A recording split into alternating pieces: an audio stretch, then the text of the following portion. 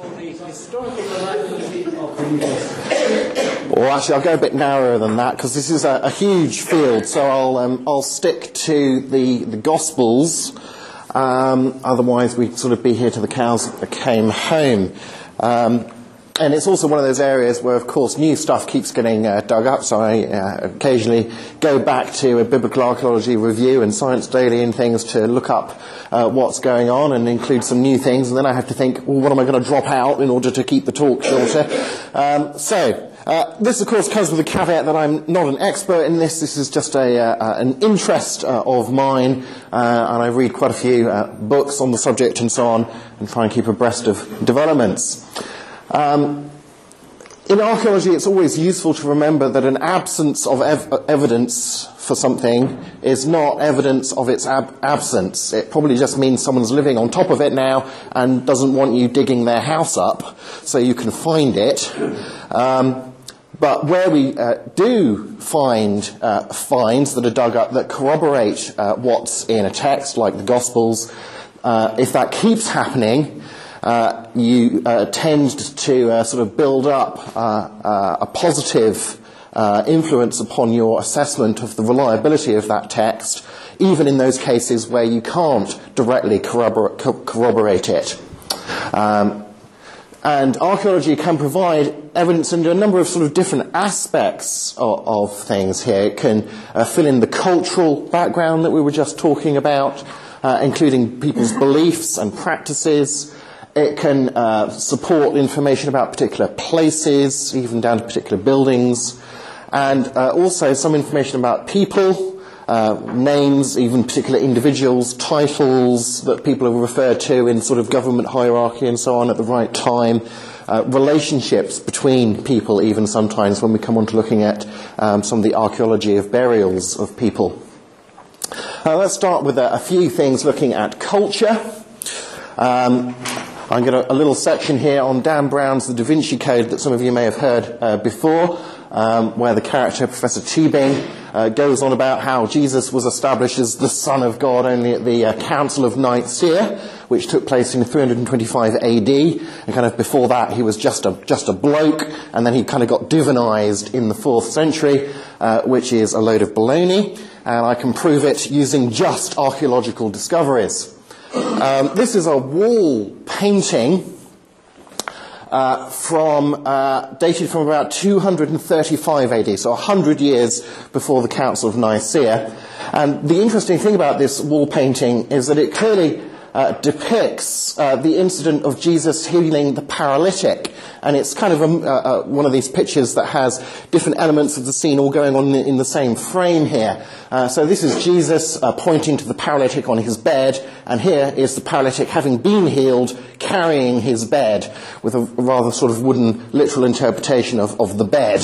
It's this big frame bed that the poor guy is stumbling under, rather than a sort of roll-up mat, probably be more culturally sensible. But here we are. This is a 3rd century AD painting from catacombs, I think, in Rome. But the important thing, of course, about this story, which is clearly being referenced there, when you look at Mark's Gospel, is it's the one where we have Jesus claiming to be able to forgive sins. He's blaspheming, who can forgive sins but God alone. So this idea that Jesus didn't think of himself as divine, that was just sort of forced on him by the church in the 4th century, well, that doesn't really seem to stand up to this archaeological reference to this story from Mark. Just a little bit earlier than that, from about 230 AD, a recent discovery of a Christian prayer hall near Medigo here. This is the Sea of Galilee, this is Nazareth, here's Medigo, and we have a sort of reconstruction of what this prayer hall would have looked like, and what's been recovered is basically the floor here of these mosaics around the central table, which would have been for communion. And you have some very interesting things in this mosaic. Here's a closer-up picture of that. First off, you'll notice the fish in the middle of this mosaic here, which is, of course, an early Christian symbol. The word fish in Greek, ichthus, was used as an acrostic for the letters standing for, in Greek, Jesus Christ, Son of God, Saviour, Son of God, a Christian fish symbol.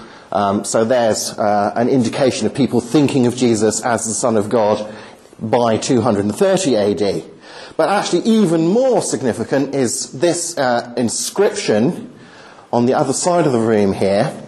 And there's a close-up of it here for you, and it reads, when you translate it, the God-loving Akeptus has offered the table. This is an inscription from someone who's funded the table in the middle of the room. God-loving Akeptus has offered the table to the God, Jesus Christ. To the God, Jesus Christ. This is known as the Alaxamenos graffito. It may not surprise you to know that graffito is Latin for graffiti. It's a unique piece of wall graffiti from near the Palatine Hill in Rome, and it seems to be rather vaguely dated by the archaeologists. I've seen dates ranging from the 1st century AD, but as late as the 3rd century AD, but that's still before the Council of Nicaea. And we have here a picture probably scrawled by one bored Roman soldier taking the mick out of another Roman soldier, where they were based. And we have a picture here of a crucified man with a donkey's head, so he's an ass, and a picture of a man here looking up at the figure on the cross, and a bit of writing which says, Alaxamenos worships his God. So indications there from a hostile source that there were people sometime before the Council of Nicaea, certainly worshipping Jesus as God. So you can thoroughly debunk the whole Da Vinci Code idea just from looking at archaeological discoveries without going to written texts, which, the boundary of what you count as archaeology and what you count as reading the history, that's a bit blurry. It depends what you mean by. Johannan. Keith said that I would mention something briefly about the archaeology of crucifixion. This is a discovery from 1968. Where there was a burial site uncovered and there were many bodies, but one of them in a stone ossuary or bone box with his name written on the side here and so on. And this is the contents, part of the contents found inside.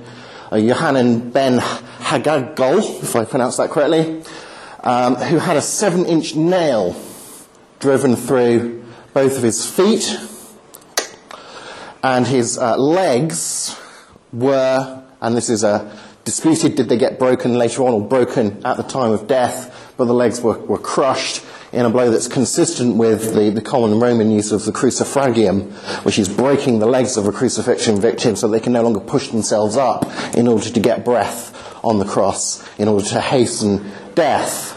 So it's archaeological evidence of people being crucified in the kind of way that Jesus was crucified, and also given a decent burial, which some scholars have said, was very unlikely. Jesus would probably just have been thrown into the common grave and his body eaten up by the dogs or whatever.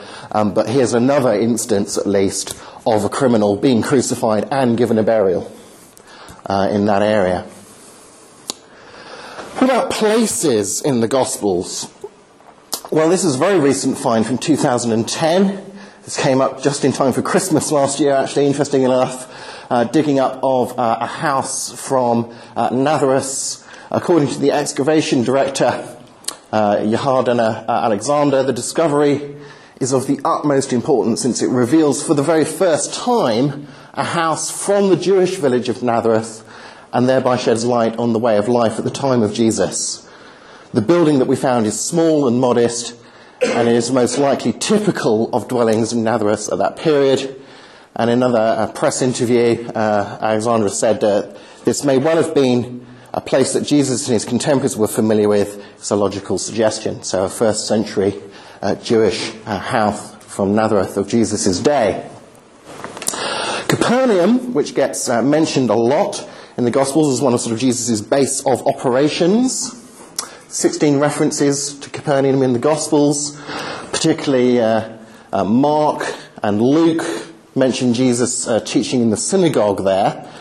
And this is what's left there today. Now the brightly coloured stuff, is a later synagogue built on top of the site of the synagogue from the Capernaum of Jesus' day. But this black basalt layer at the bottom here is the foundations of the synagogue from the 1st century day, and they just built on top of that later, reusing the foundations. But there's going to show there was a synagogue there in Jesus' day.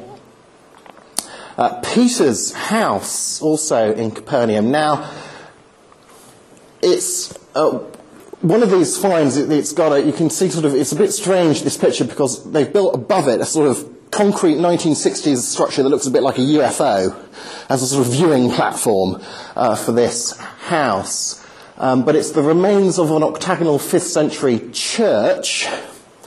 And then archaeologists discovered that the remains of an earlier church underneath that church that had been built around, itself was sort of a church over, built around what was originally a private house from Capernaum. In one room of that house, there are signs that it had been used as a meeting place for Christians during the second half of the 1st century, because the walls had been plastered and visitors had scratched various prayers mentioning the name of Jesus into the plasterwork of this house. And the name of Peter is also mentioned there. And in the 4th century, we know that this kind of house church was then enlarged, enclosed within the walls of its own compounds. And at that time, it was pointed out to early pilgrim, such as the mother of the Emperor Constantine, who mentions it in about 380 AD. As she says in Capernaum, the house of the Prince of the Apostles has been made into a church with its original walls still standing. It's where the Lord cured the paralytic. Going back to the painting we had earlier. John 5 mentions a healing, describes a pool in Jerusalem near the sheep gate, surrounded by 5 covered colonnades. And until the 19th century, this is one of those things that liberal gospel critics like to point to and say, look, there's no evidence of the existence of this pool with 5 covered colonnades in Jerusalem. John's just making it up after the fact, doesn't know what he's talking about. Here is the pool of Bethesda, which was then later, of course, dug up, including, you can see here, some of the colonnades that are around the pool. It's a whole sort of complex of ritual bathing pools, and indeed there are 5 covered colonnades there. In 2004, archaeologists stumbled upon what they are now confident is the 1st century ritual pool of Siloam, mentioned in John 9. Engineers were digging up some sewage works, and they uncovered some steps, which they gradually uncovered and found these steps led down to a pool. So it was a big sort of square thing with steps leading down to a bathing pool, which is fed by water coming out of Hezekiah's famous tunnel from the Old Testament times, which I mentioned in my Old Testament archaeology talk. And they found things there, such as ancient coins and bits of pottery and so on, that date it firmly to the time of Jesus. And there's still some running water down there coming out of Hezekiah's tunnel. What about individual people? This is where it gets particularly fascinating, I think. If you could take, for example, just 2 verses from Luke in particular, who's well known as a meticulous historian, particularly by ancient historians. You just take Luke chapter 3, verses 1 and 2, and I have here, at least 5 different people who are mentioned.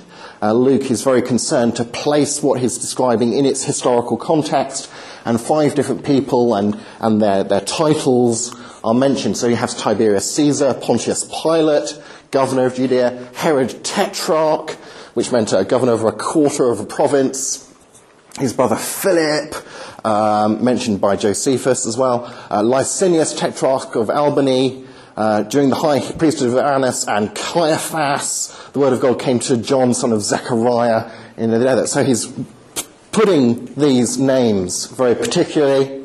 And just to whip through, there's plenty of archaeology relating, or particularly, of course, to Tiberius Caesar, the Pilate inscription, which mentions Pontius Pilate, Herod, various bits of pottery that have Herod the Great, King of the Jews, on them. Herodium, Herod's desert fortress, which recently archaeologists discovered Herod's tomb at the base of Herodium. You can see Herod's tomb here in a partial reconstruction of his sarcophagus. Licinius. Scholars at one time said Luke didn't know what he was talking about because everybody knew that Licinius was not a tetrarch, but rather the ruler of Chalcis half a century earlier. But an inscription was, of course, later found from the time of Tiberius, which names Licinius as tetrarch in Albia near Damascus. Just as Luke had said, it turns out there'd been two government officials with the same name. Caiaphas, this is the ossuary, the bone box of Caiaphas, from his tomb in Jerusalem. And it's even got on the back here, Yosef bar Caiapha, Yosef son of Caiaphas. And on the subject of ossuaries, I'm going to have to be fairly quick on this. We have what seems good evidence that this is the bone box of Alexander of Cyrene, who was forced to carry Jesus' cross for a stage. And the Barsabbas family in Acts, we did say we'd mention Acts very briefly. There's Joseph Barsabbas and Judas called Barsabbas, both mentioned in Acts, and this character Matthias when they're choosing a new apostle to replace Judas. And in this tomb, I'm going to quickly go through this. There was a number of different boxes, but with the combination of names on the bone boxes and the area, the ethnicity of the people. We've got a quote from an archaeologist here saying, the impact of these fascinating discoveries is multiplied when we consider the additional evidence found in the tomb, such as coins and artifacts that clearly show it was hermetically sealed less than a decade after the crucifixion of Christ. And this is years before any part of the New Testament was written, proving that the scriptures are consistent with the archaeological evidence, which does indicate, given the rarity of the names, the ethnicity and the combination, it's likely that these are the Barsabbas family, and actually it's interesting that one of them would seem to be Matthias. Although it's not referenced in Acts as being one of the family, that name is on one of the boxes in there as well. So maybe this Matthias, which was a Hebrew construction, is also one of the Barsabbas family, along with Judas and Simon Barsabbas and so on. And the James, son of Joseph, brother of Jesus ossuary, there's been a lot of controversy about this and a whole court case about it in Israel and so on. I've got a book on the bookstall about it, and that court case is now over, and you'll find a range of views on this, but you'll certainly find some well-credentialed people who would say that this is most likely genuine. It's a 1st century AD chalk ossuary discovered in 2002. Which has on it, in the translation, James, son of Joseph, brother of Jesus. And it's unusual to mention the brother rather than simply whose son you are on there. Herschel Shanks, who's editor of the Biblical Archaeological Review journal, argues in this book, he's co-written with Ben Witherington, this box is more likely the ossuary of James, the brother of Jesus, than not. In my opinion, it's likely that this inscription does mention the James and Joseph and Jesus of the New Testament. So that's a very quick sampling through of some of the archaeological evidence that relates to culture and places and people mentioned in the Gospels and, very briefly, Acts.